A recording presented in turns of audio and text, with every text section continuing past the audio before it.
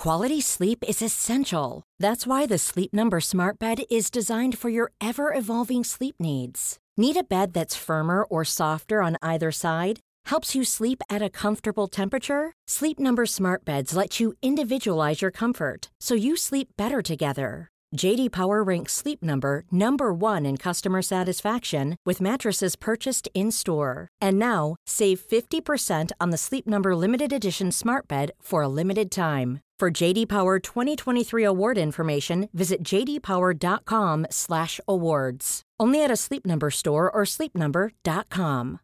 Here's a cool fact. A crocodile can't stick out its tongue. Another cool fact, you can get short-term health insurance for a month or just under a year in some states. United Healthcare short-term insurance plans are designed for people who are between jobs, coming off their parents' plan, or turning a side hustle into a full-time gig. Underwritten by Golden Rule Insurance Company, they offer flexible, budget-friendly coverage with access to a nationwide network of doctors and hospitals. Get more cool facts about United Healthcare short-term plans at uh1.com. This episode is brought to you by the Center for Addiction and Mental Health here in Toronto. Cutting edge, state-of-the-art, compassionate facility. Right now, it is Mental Health Awareness Week. This is the time when they need you most. This is the time when you can make a real difference when it comes to doing something about the mental health crisis and the devastating opioid epidemic, the overdose epidemic that we're currently experiencing, losing 20 people every day. They need your help. Donate at camh.ca/Canadaland. to help CAMH treat addiction and build hope. Hey, I need you to pay close attention to this message. It is not an ad. This is about Canadaland, and this is about you. You need to know that the news crisis is about to get a lot worse. You've heard about the layoffs. We're about to have news closures, and it's very likely that we're going to be seeing the defunding of the CBC. Where are you going to get your information from? What can you do about this? You can support Canadaland. We need you to. And so for this month and this month only, you can become a Canadaland supporter and get everything our supporters get for just $2 a month. That is an almost 80% discount. The clock is ticking on this.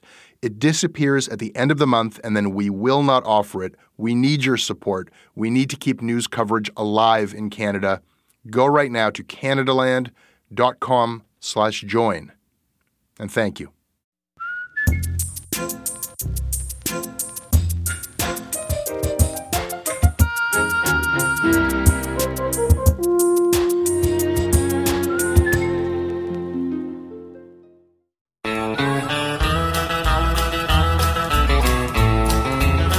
Now there's a Sasquatch up in a tree crotch. He's got my wristwatch and he's laughing at me.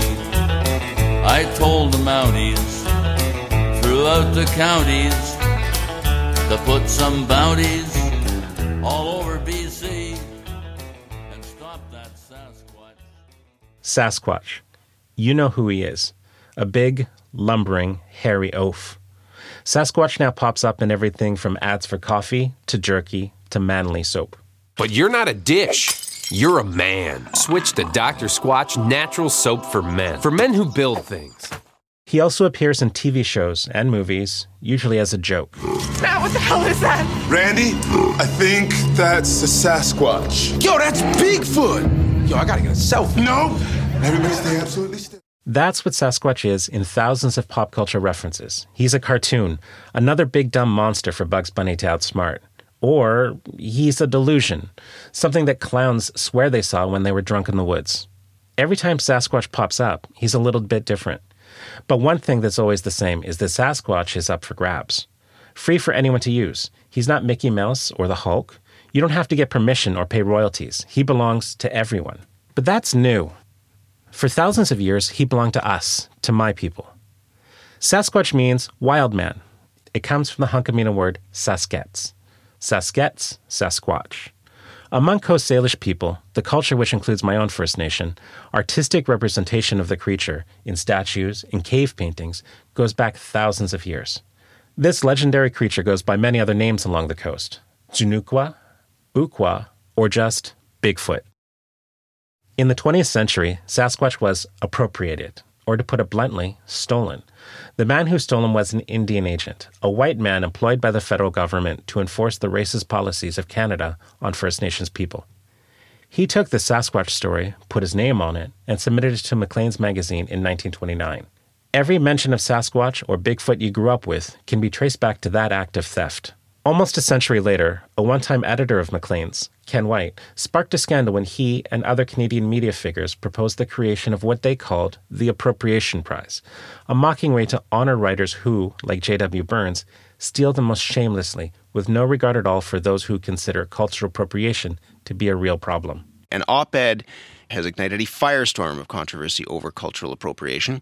Hal Niedzwiecki was the editor of that publication. He wrote that he didn't believe in cultural appropriation. He said there should be an award for doing so, the Appropriation Prize for the best book by an author who writes about people who aren't even remotely like him. The op-ed triggered criticism. Niedzwiecki resigned his position as editor. The resignation of Hal Niedzwiecki prompted Jonathan Kay, editor-in-chief of The Walrus, to post on Twitter saying, "The mobbing of Hal Niedzwiecki is what we get when we let identity politics fundamentalists run riot."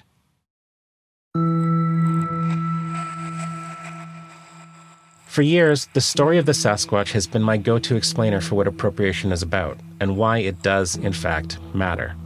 Sasquatch is important for me because it's important in my culture.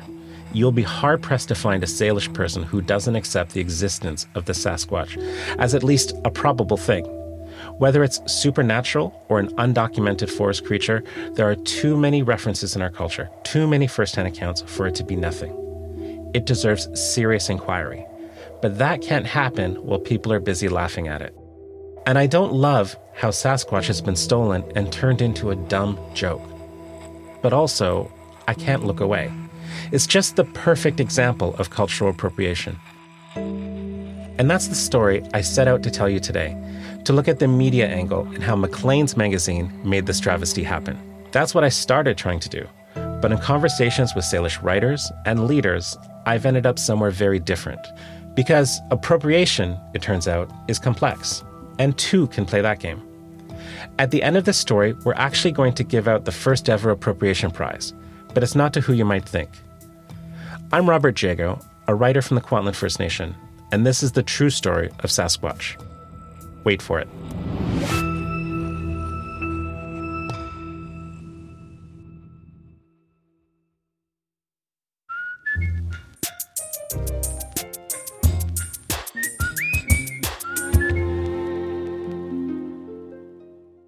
This episode is brought to you by Wesley Routley, Lauren Laframboise, Paul Morrison, Brad Campeau, Jill Rajewitz, Connolly Van Leur, Alex Moore, and Aidan.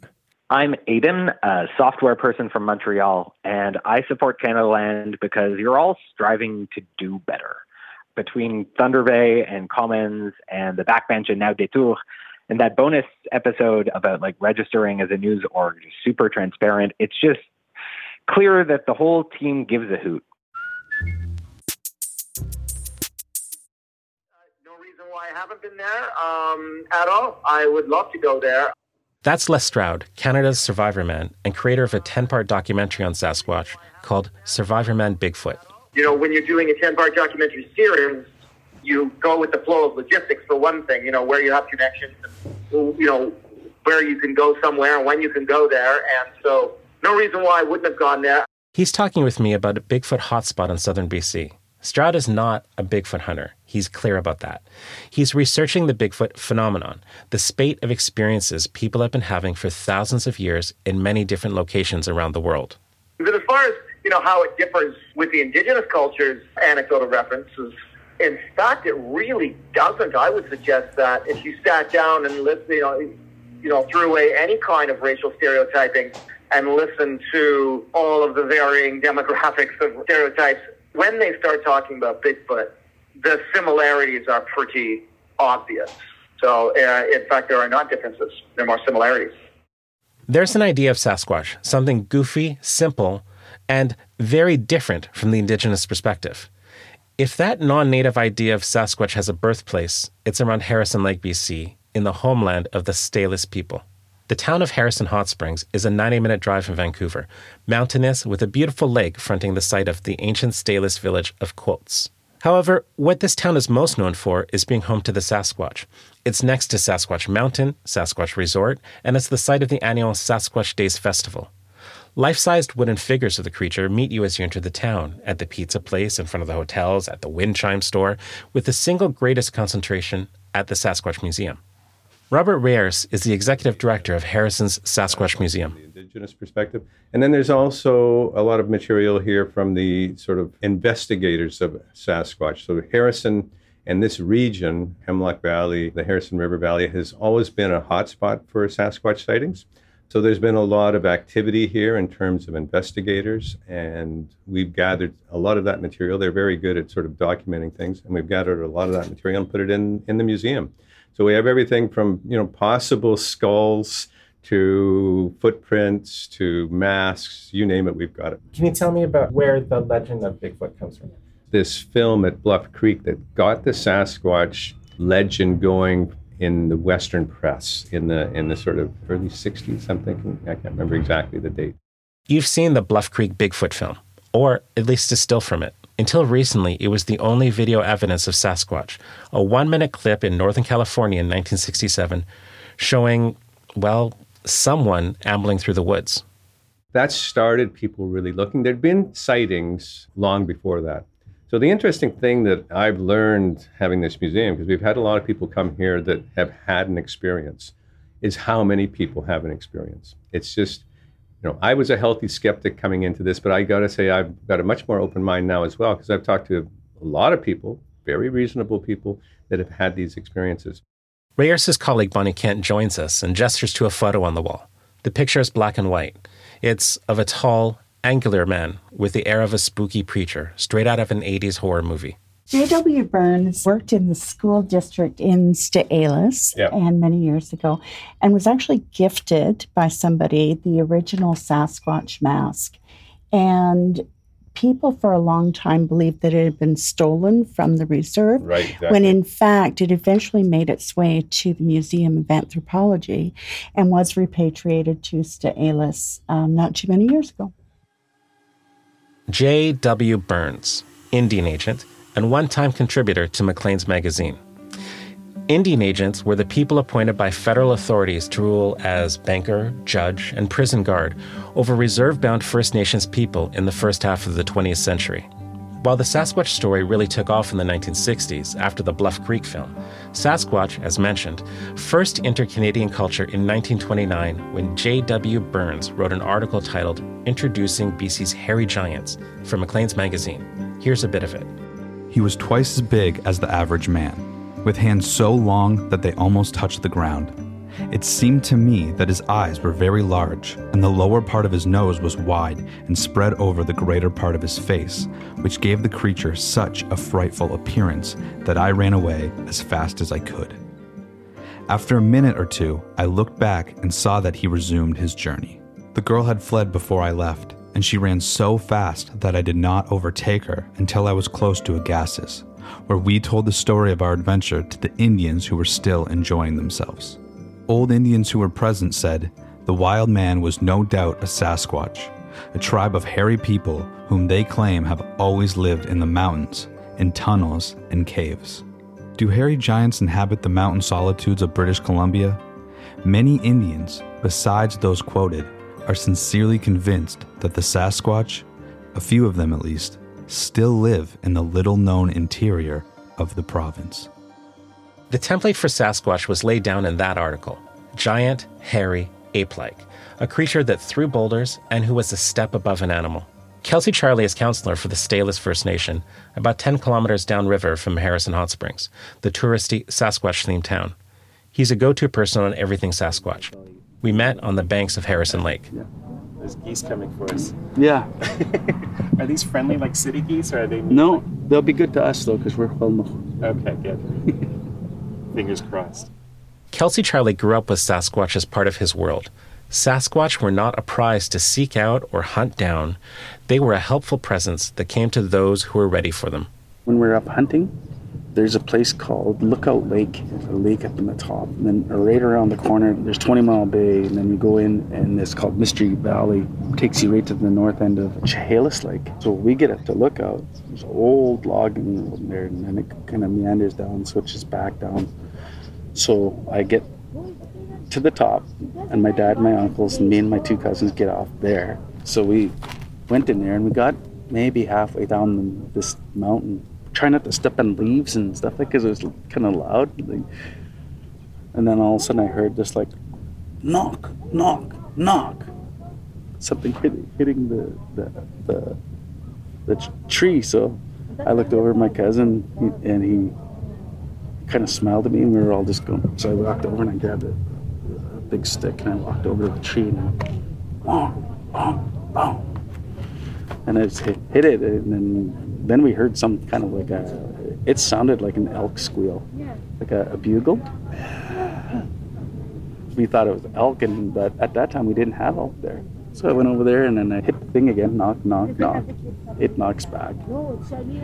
So we were, oh, that's pretty awesome. So we walked down this trail, and we got down towards where the thing is, and then all we hear is just like, bang, boom, boom. And then we were standing there, and they nailed him on there's a bridge. Those deer were right over going towards that bridge, but my dad was wondering why the things didn't run up. And I said, well, probably didn't run up there because you guys are hitting the tree. How come you're knocking the tree? And my grandpa, the one that's from Kite, because we weren't knocking the tree. We heard you guys knocking the tree, but there was something over there. We thought you guys split up, and you guys were just trying to chase the deer over. And then my grandpa said, no, that's the Sasquatch that's doing that. So it helped us get the deer that day. Yeah. I ask Kelsey if the Sasquatch has ever hurt anyone. He tells me about a time when someone violated the land and was met with a hostile response. Probably maybe within 25 years ago, right at Saskatchewan, this mountain, where those paintings are, there's a channel that goes in, and it's called Morris Creek. And there's it's spawning area. We were fishing on the Harrison River in one of those times we were allowed to fish out there. But the rule was the age-old rule that everybody knows: you don't fish in spawning grounds. You move up and you get into the main stem. And this crazy guy went up there, and he goes and sets his net up at the mouth of this thing, getting greedy. So he gets himself set up, and then all of a sudden these rocks come flying off the mountain into the water. You can see how big these rocks are after. Like, we went up there the next day when it was daylight, like seeing these big rocks in the water. And then the elders would like scolded that guy, because we all just told who it was, right? We said, no, it was so-and-so. He was up there doing what he's not supposed to. Well, who in the heck could have threw those in there? No human. Kelsey's understanding of Sasquatch is so different than the tacky, cheesy, silly version exploited by the tourist traps at Harrison Hot Springs. It's hard for me to understand why his people would have anything to do with the commercialized version, but they do.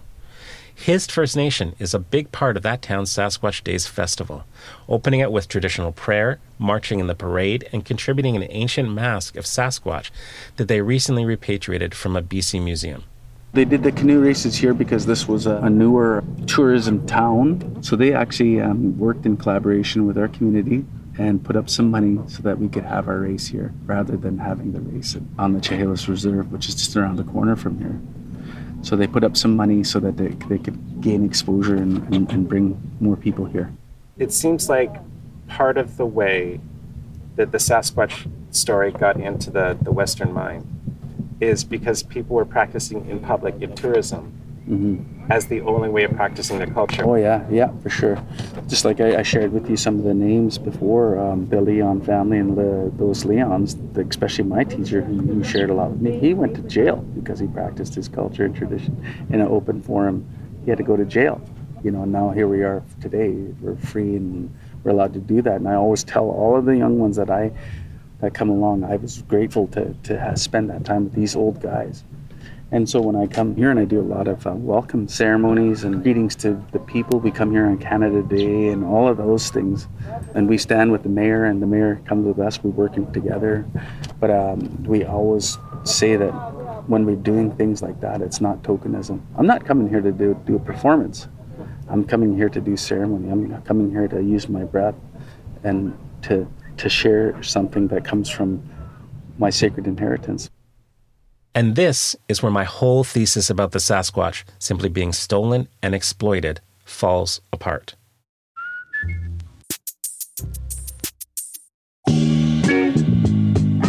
Hey, it's Matea Roach. I'm the new host of The Backbench, Canadaland's politics show. Join me and some fantastic panelists for our first episode that comes out on Tuesday. We'll be talking about the new Conservative Party leader, Pierre Poilievre, and also what it means for Canada now that the Queen is dead. Subscribe to The Backbench wherever you get your podcasts. This episode is brought to you by the Center for Addiction and Mental Health. Right now, there is an opioid crisis. Right now, there is a mental health crisis. But right now, it is Mental Health Week. And what that means is you can do something about these crises. You can help people. You can help CAMH save lives. They offer treatment with dignity, and they are doing cutting-edge research. I don't know if anybody listening to this is untouched by this crisis. You can see it in the downtown of every city in this country. You certainly feel it in Toronto. This is not something happening to other people. These are our friends. These are our communities, our families. We are all touched by addiction. We are all touched by the mental health crisis, and we all share responsibility to do something about it. Helping CAMH is something you can do about it. Help change mental health care forever. Your support will help CAMH build a future where nobody is left behind. Donate at camh.ca/Canadaland to help them treat addiction and build hope. This episode is brought to you by Douglas, a mattress trusted by more than 200,000 Canadians from coast to coast to coast. Trust is important. There are a lot of mattress lies out there, a lot of mattress liars. And I didn't intend the pun, but it occurred to me that there is one as I was saying those words. Listen, I am not lying to you. I have experienced the Douglas mattress. It is an exceptional mattress at a surprisingly affordable price point. It is a mattress that sleeps cool, doesn't have that weird thing in the summer where the mattress gets like an oven. It's a very good product. It's delivered to your house in a box. You don't have to go to a big mattress store. It is a medium firm mattress, which is what Canadians prefer, and it comes with a 365-night trial and a 20-year warranty. What more can I tell you?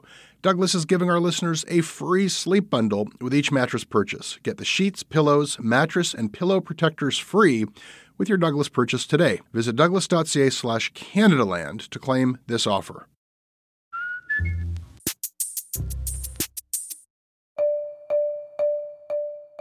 What I didn't realize until now was that the Stateless people stole him back, exploiting the kitschy public interest in Sasquatch as a loophole, a rare exception to rules that prohibited us from practicing our own culture without fear of prison. Burns took Stateless's masks, told the story in Maclean's, and toured the country for profit, and the Stateless played along. Why? Because the Canada of the 1930s was virtually Stalinist in its treatment of Indigenous peoples. No freedom of movement, no freedom of speech, no freedom to choose what job you want to do, no freedom of mobility. The residential school systems were at their deadliest worst, and on top of that, it was illegal to practice your faith and your culture.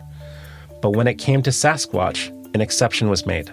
The Stateless, in effect, appropriated appropriation.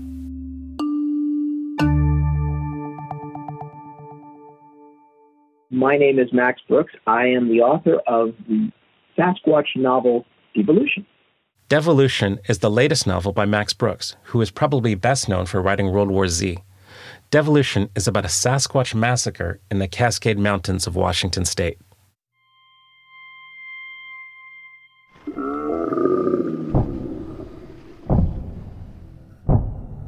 Three hits, then paused. The knocking stopped. We all froze.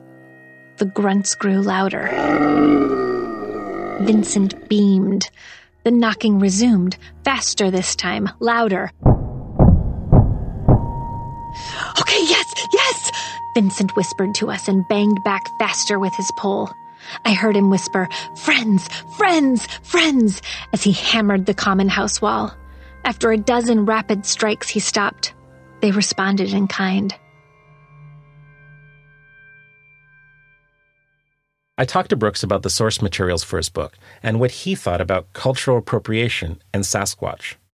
Every culture borrows from another culture. We do not live in vacuums. That is not how our species works. But also for me as a writer, I think it's I am militantly against this notion that you must be of a tribe to only write about that tribe.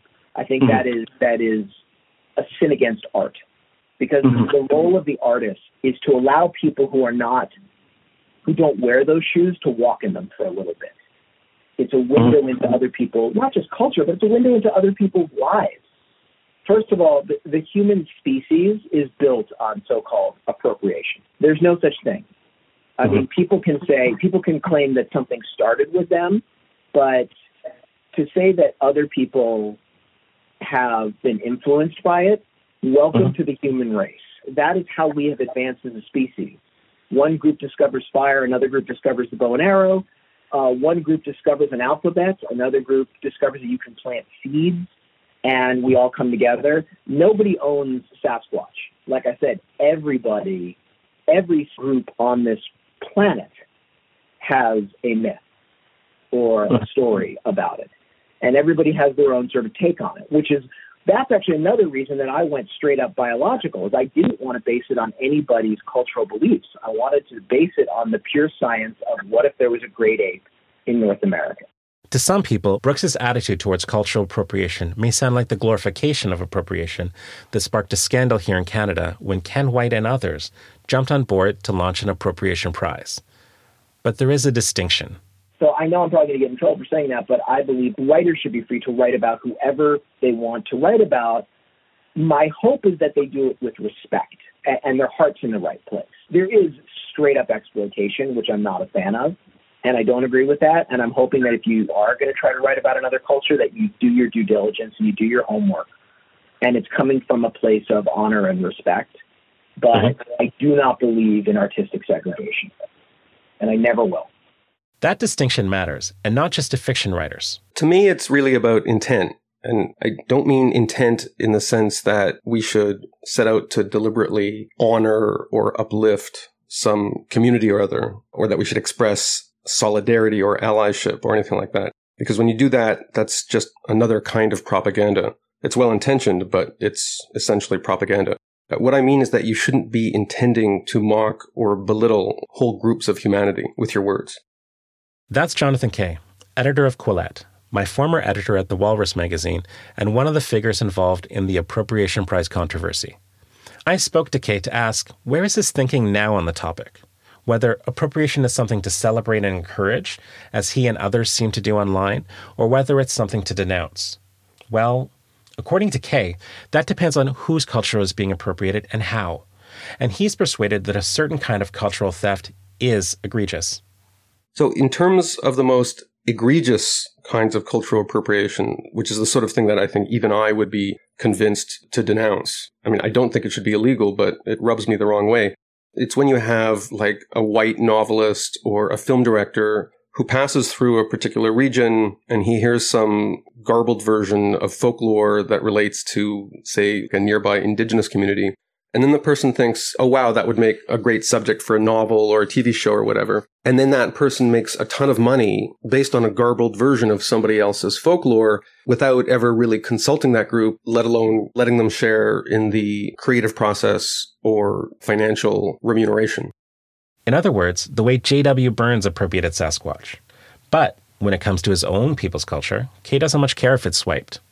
So in general, my sense is that communities that have lots and lots of chances to tell their stories and to educate people about their culture and get the real version of their history and their narratives into books, those are the communities that probably are not going to be particularly concerned with appropriation. And I'm thinking here of the Jewish community, which has had a lot of its stories and a lot of its values transmitted into Western media. So if someone makes a remake of Fiddler on the Roof with an all-Gentile cast, I wouldn't care. I'm guessing many Jews wouldn't care either, because there's already lots of versions of Fiddler on the Roof. But I know that I wouldn't take this attitude if I were part of a small indigenous community that never had its Fiddler on the Roof, or its Diary of Anne Frank, or its Exodus, or Herzog, or its Bible, or its Talmud. In fact, I'd say since the whole cultural appropriation issue blew up, it's made me think about how much of my attitude to the issue is tied up with my Jewish background. because since the Babylonian captivity, and this is more than 2 millennia ago, Jewish culture has essentially been portable, because at the time Jews had been thrown out of Judea and Samaria. Essentially, for 2,000 years, Jewish culture became an appropriated mishmash of every place that Jews went, every refuge, every exile, every migration, every shtetl. They brought their own Jewish culture, and they often left with bits and pieces of the places that they went to. You have all this promiscuous linguistic appropriation, rootless cosmopolitanism, to appropriate a phrase from anti-Semites, the creation of languages like Yiddish and Ladino, which are mashups with Hebrew. That kind of mashup, appropriated approach to culture, it's the very opposite of the ideal that is sometimes applied to Indigenous communities. In Canada, especially in regard to Indigenous communities, there's this idealized conception of indigeneity, especially in the world of arts and letters. The idea of Indigenous people as this timelessly unchanging group of people rooted in a particular patch of land, living their authentic life, transmitting it vertically to their children and their descendants one generation to the next. And it's this thing that is pure and unadulterated, and you can't appropriate it, and you can't even experience it if you're not part of that culture. In many ways, that's the opposite of the kind of attitude toward cultural mixing that was passed down to me through my own background. I appreciate what Kay is expressing. It's a lot more nuanced and thoughtful than the, yay, we love appropriation, let's give it a prize, jeering that he and a bunch of other influential writers and editors teamed up on 5 years ago. And I agree with him that the stultifying conception of Indigenous culture as a fixed set of authentic lore, passed down, never changing from elder to youth, well, that's an idealized conception from white people. It's not how things actually work, and it never has been. It's certainly not what has happened since with Sasquatch. By playing along with the exploitation of Sasquatch, Staehelus helped ensure that the real legend of Sasquatch wouldn't be lost to Indigenous peoples today.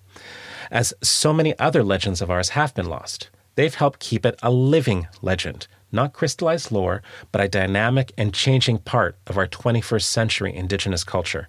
And if writers like Brooks can evolve his own tales on top of the Sasquatch legend, well, so can Native writers. My name is Joseph Anthony Danner, I go by Tony. Kwantlen Nooksack member. I'm a writer, poet, playwright, father of 3, fisherman, archaeologist. I am the manager of the Kwantlen Cultural Center. I've been working for my people for 30 years now. Like all our oral stuff is pretty much lost. And as a writer, for me to get stories from, I've been friends with the Charlie Boys for years now, and they would always talk about Sasquatch and all that. And then I said, oh, okay, so I wouldn't use their stories, but I used the characters in Sasquatch. So I wrote a bunch of plays, and always using the character Sasquatch. And the Children's Theatre Company I was working with funding during COVID to do films based on my plays. So that's where that film was produced. Who is Sasquatch in your stories? Sasquatch is usually a character. In the original play I wrote, she was more like a minion to Thwaxia, who was a myth, also known as Sinokwa, like this mythological cannibal woman. And it's like a Hansel and Gretel story where you teach your kids, you better listen or Thwaxia is going to grab you. And the original play was based on Thwaxia was a ceremonial food dish carving. And her legs were made up of these 2 minions in the original play. Sasquatch was one of the minions that made up one of her legs, and the other one was Halls. But then I had to shorten the script down to cut a few characters out, so I just went with Sasquatch. And so I always use Sasquatch as a healer in most of my plays. Tony's Sasquatch relies in its fundamentals on what was saved and protected by Staehelus. In my First Nation, Kwantlen, we weren't so fortunate. Reconstructing our old oral histories will take years. But while that work continues, artists and writers such as Tony Dandurand use the embers of truth and culture that have been saved to create new works. Because while Canada tried to shut our societies down and lock it all away, we remain at our core an open culture. There's no sense of ownership about the story per se. Mm-hmm. Not like we see with Korea or whatever, people in the East. But it's just like the only reason that if there's any possessiveness about the story is just because we know it better because we've been here longer. Yeah, I like that. That's why I can write stories about, like, one of my newest books is about a sturgeon, and in my poetry I use Sasquatch all the time. He's a drunk guy downtown East Side shooting heroin in some of my poems, you know what I mean? But he's down there. He goes out at night, walking slowly. They say he fell from the sky several decades ago, but now he is a fully grown Sasquatch. In the winter, the poor souls gather round him for warmth, and he hugs them one by one.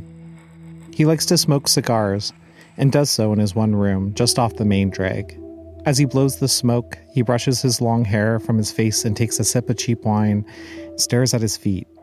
He smiles, remembering his mother telling him to keep his big feet clean.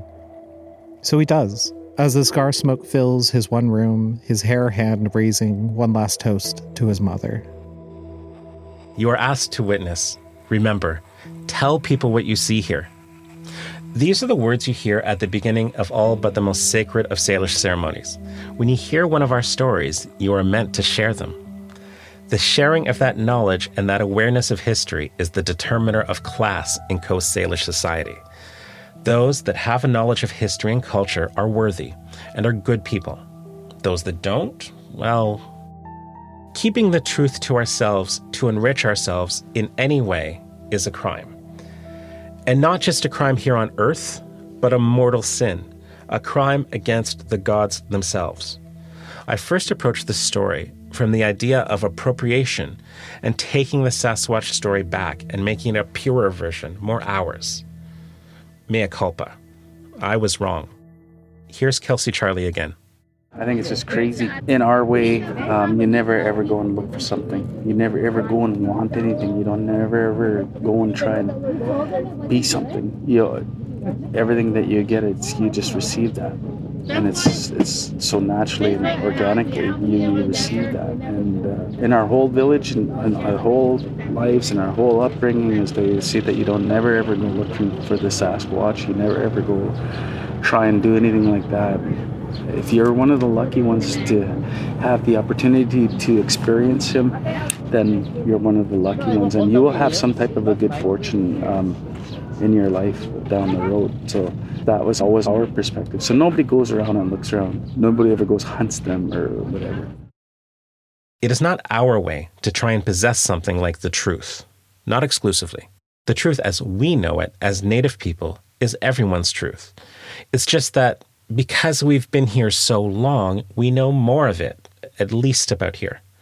And that's a fact that non-Indigenous people need to accept, especially as they move further into our spaces, whether physical, moral, or cultural. Here's Max Brooks. Sasquatch tells us about human arrogance smashing into the hard laws of nature. That's why I wrote this. I wrote this as a direct critique of urban humanity thinking it can impose its laws onto the laws of nature, which is exactly why these are the characters that I have. These are not rural people. These are urban people in a rural setting who thought, through the use of cutting-edge technology, they could create their idyllic world without realizing that they are a guest in someone else's house.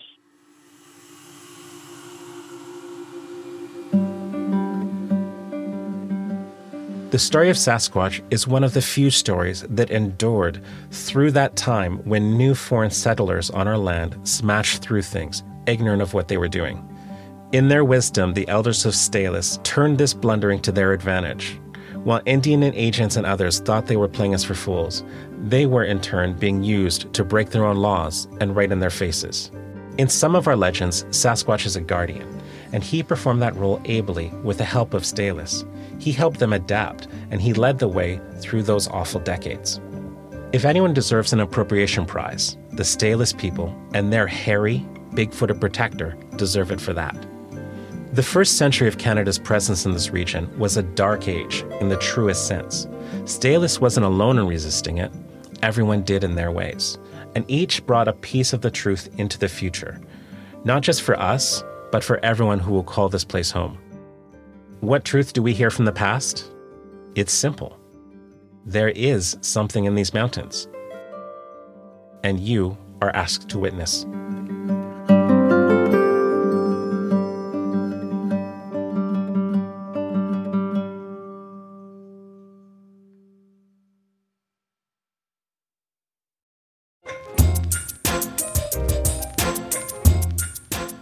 That's your Canada Land. Trying to process my own anger growing up. You don't seem like a very angry person. I'm angry, man. Oh, yeah. Oh, yeah, he's angry. That is from my 2019 interview with Strombo, with George Strombolopoulos.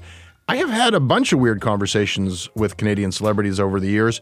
And if you're a Canada Land supporter, whether you're on Supercast, Apple, Patreon, wherever, you can now listen to a neat curated playlist of all those chats. We've put this together.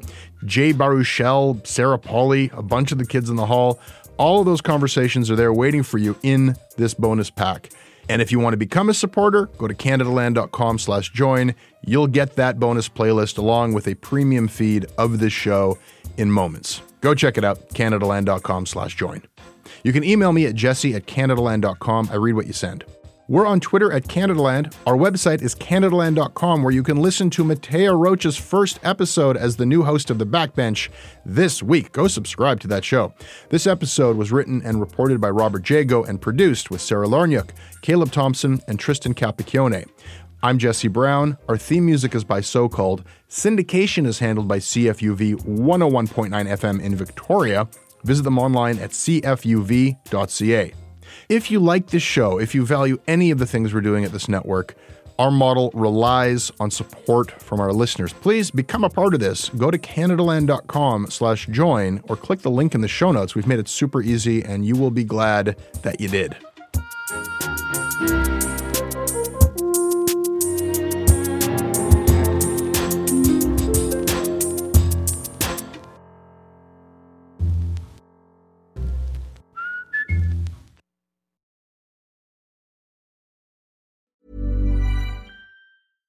Hi, I'm Daniel, founder of Pretty Litter. Cats and cat owners deserve better than any old-fashioned litter. That's why I teamed up with scientists and veterinarians to create Pretty Litter. Its innovative crystal formula has superior odor control and weighs up to 80% less than clay litter.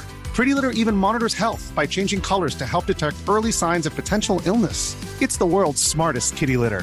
Go to prettylitter.com and use code ACAST for 20% off your first order and a free cat toy. Terms and conditions apply. See site for details.